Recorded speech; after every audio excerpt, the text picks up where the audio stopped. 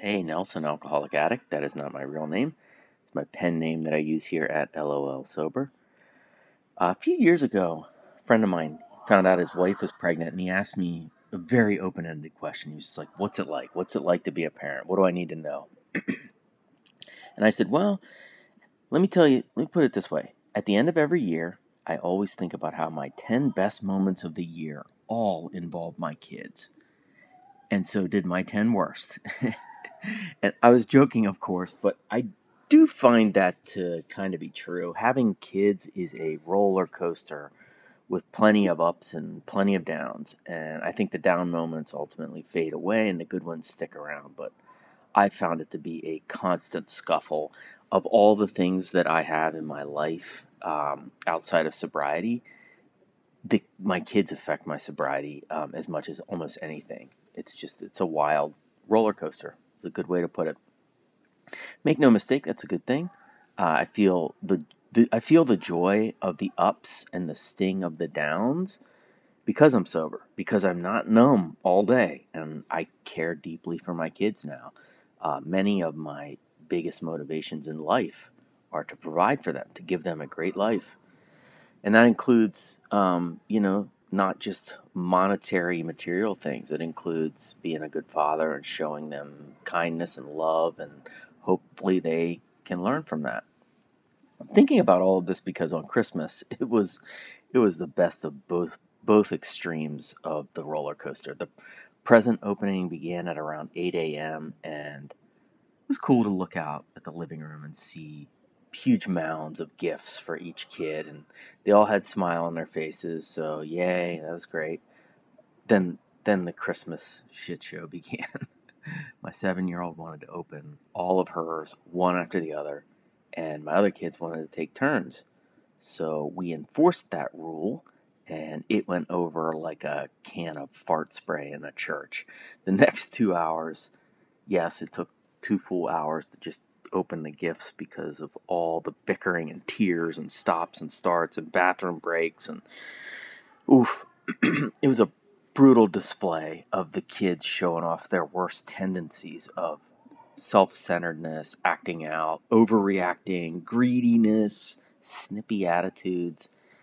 I found myself clamping down on my jaw because I just thought it was ridiculous. And part of that is because their character defects are also my character defects. These are my factory settings.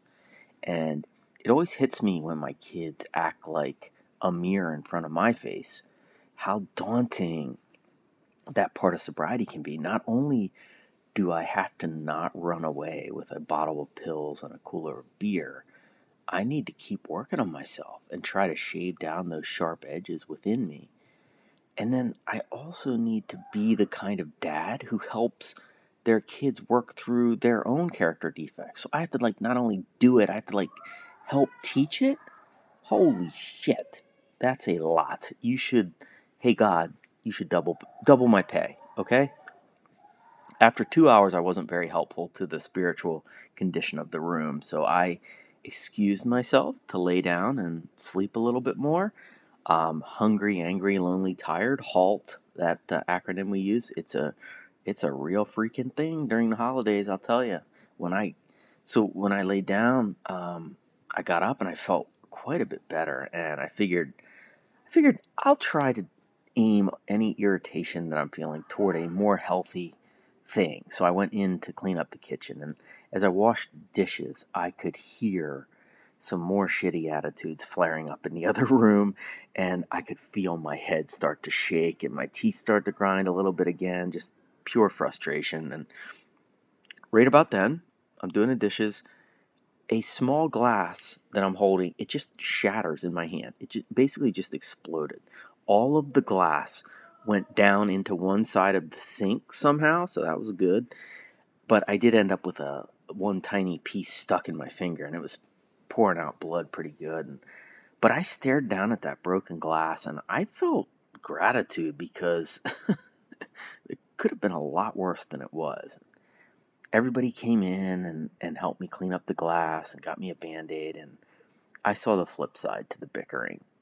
We love each other. We really do. The bickering is usually because we do care so deeply about each other. I don't really bother bickering with random people at Walgreens, you know? It's only the people that I love so deeply. So we cleaned up the kitchen, everybody took time apart from each other, and the rest of the day was pretty beautiful, I gotta say. We were blessed enough to have each other, but also have blessed enough to have separate rooms to retire to for a halftime break when we needed it. And so later that night, we watched Christmas Vacation. We had some laughs, and we went to bed. And so all in all, it was a top 10 day, maybe a bottom 10 one too. I don't know, but I'll probably forget that part of the equation in a few days. So thank you so much for letting me share.